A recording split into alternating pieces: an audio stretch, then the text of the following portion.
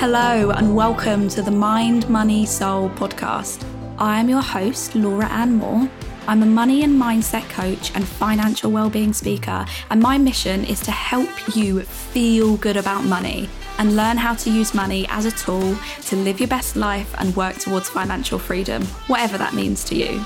Every week, I explore the emotional, practical, and spiritual sides of money. So if you're ready to get financially confident, grow your money, and achieve your big life goals, then you're in the right place. Change your mindset, grow your money, feed your soul. Let's go. Hello, and welcome back to another episode of Mind, Money, Soul. And today, I want to talk to you about financial goals. Now, we are officially halfway through the year. What the fuck? I literally cannot wrap my head around the fact that we are in July. I'm like, this has just reminded me, my birthday's in October and I probably need to sort that out because this bitch is turning 30 and she wants to party. But like, how am I thinking about my birthday already? When I came into this year, I was like, oh my God, last year of my 20s, what the hell? And now I'm like, oh, literally last few months of my 20s. And it really got me thinking around like this idea of what I am creating for myself and where I view my life going. And like, I got very philosophical. And I think when you run your own business, you think about how you could do anything. You're like, I could take this business anyway. I can do anything with it, which is so exciting, but also very overwhelming. And then when you apply that to life, you're like, it's the same. You can do anything you want. Like, I really, really do believe that. I listened to an incredible podcast from Mel Robbins yesterday. It was sent to me by a very good friend. It was such a good episode. I think she is just a powerhouse of a woman.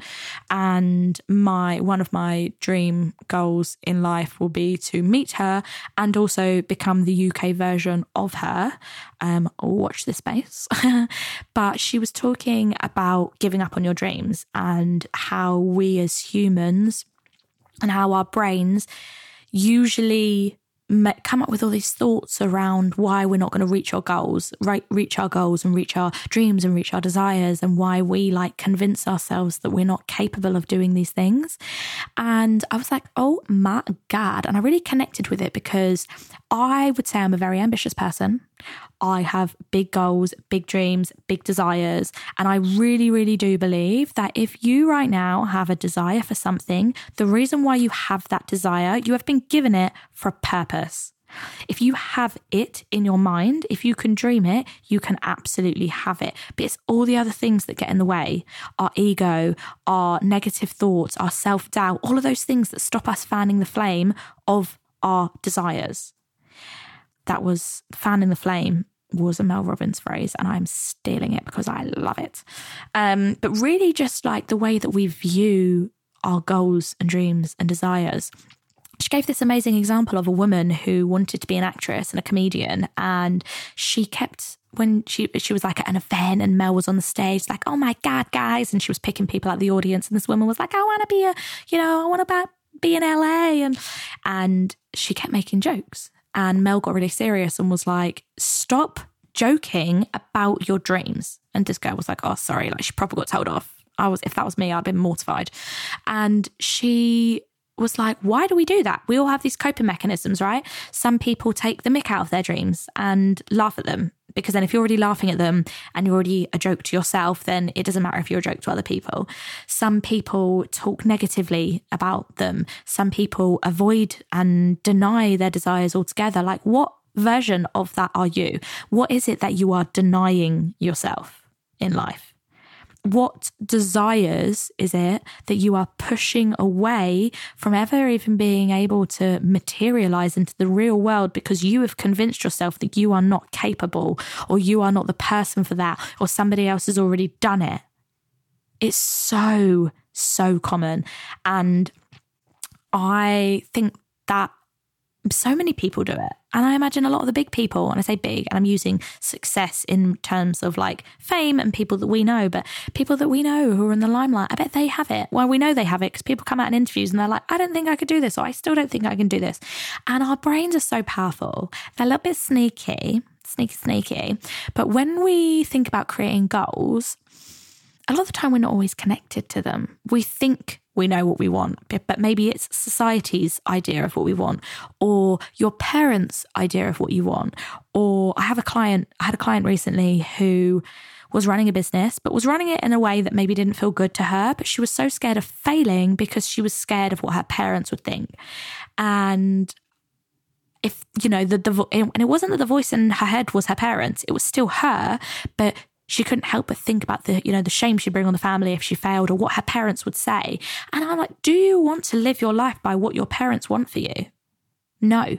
Just as if you had kids, would you want them to live their life by what you would want for them? No.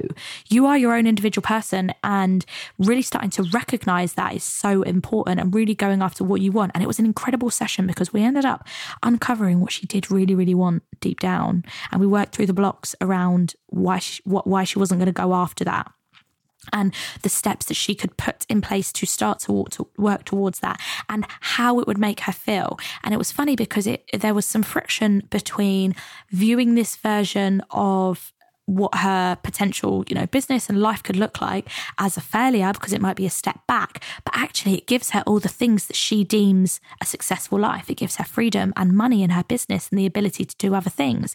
And the friction between success and failure, they can't coexist, right? It's one or the other.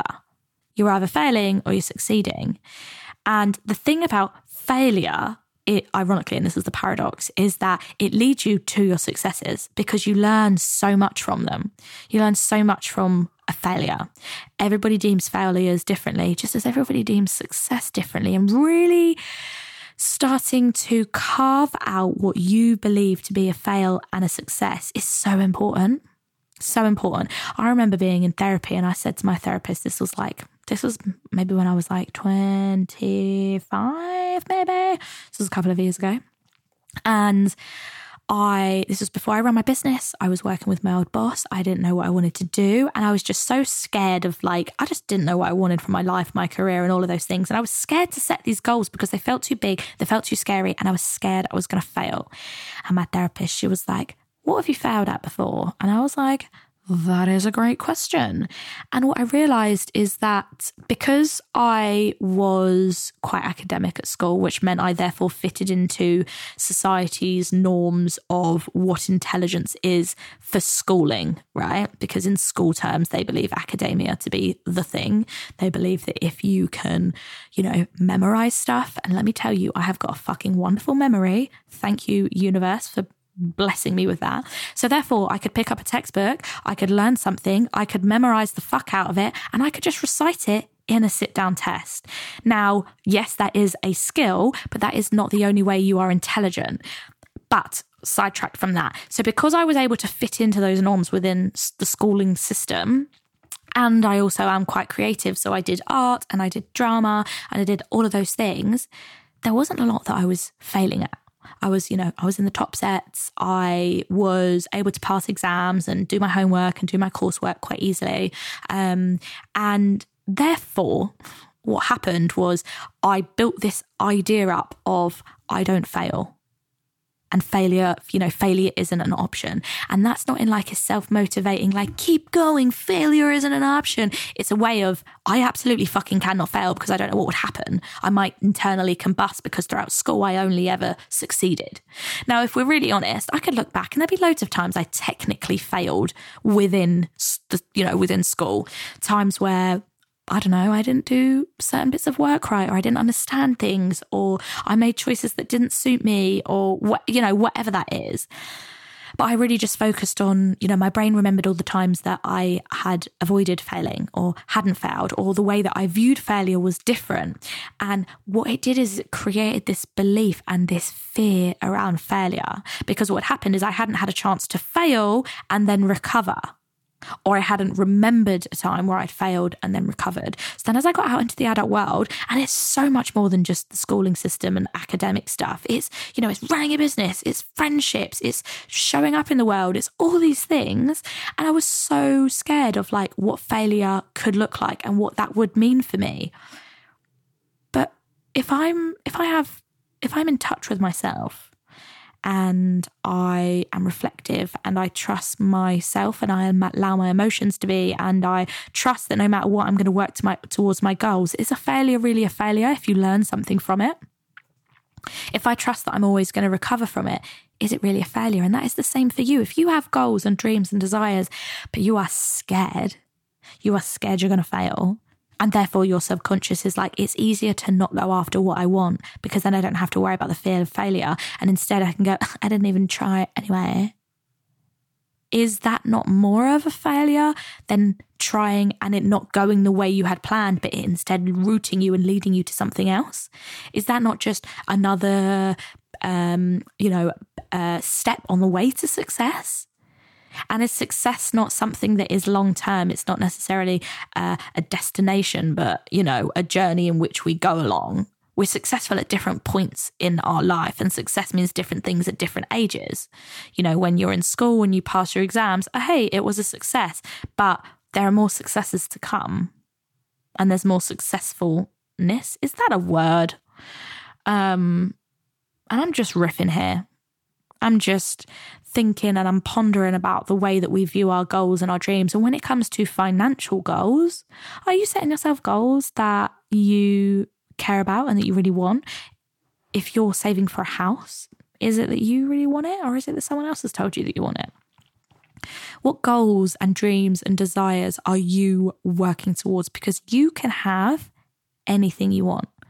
If you put your mind to it and you work through the failures and you use them as directions instead of roadblocks, that was good, then surely you're always headed for a successful, happy life if you make those conscious choices around the way that you view yourself and you view your failures and the way that you view your goals.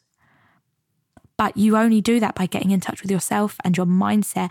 And if you use money as a tool to work towards what you want. Money is a tool. So really just asking yourself, what is it that I'm building? What is it that I'm working towards? And how can I use money to get myself there? Now, when setting financial goals, yes, you might say, I want to save 10 grand, but what is it that you're saving for? Yes, you might say, I want to invest X amount every single month, but what is it that you're actually working towards? What are you investing for? What's the end goal? What does success look like? And how does saving and investing and money management play into that? And that is the power of understanding what your version of success looks like. Now, this was some insight to my thoughts around fear and failures and dreams and desires and what you should do to go after what you want. So I hope you found this episode inspiring or thought-provoking, and thank you so much for being here, and please do share this episode with anybody who you think would find useful. And I always say I look forward to seeing you on the next episode, but I don't see you, but I see you in my mind. Have an amazing week and speak to you next.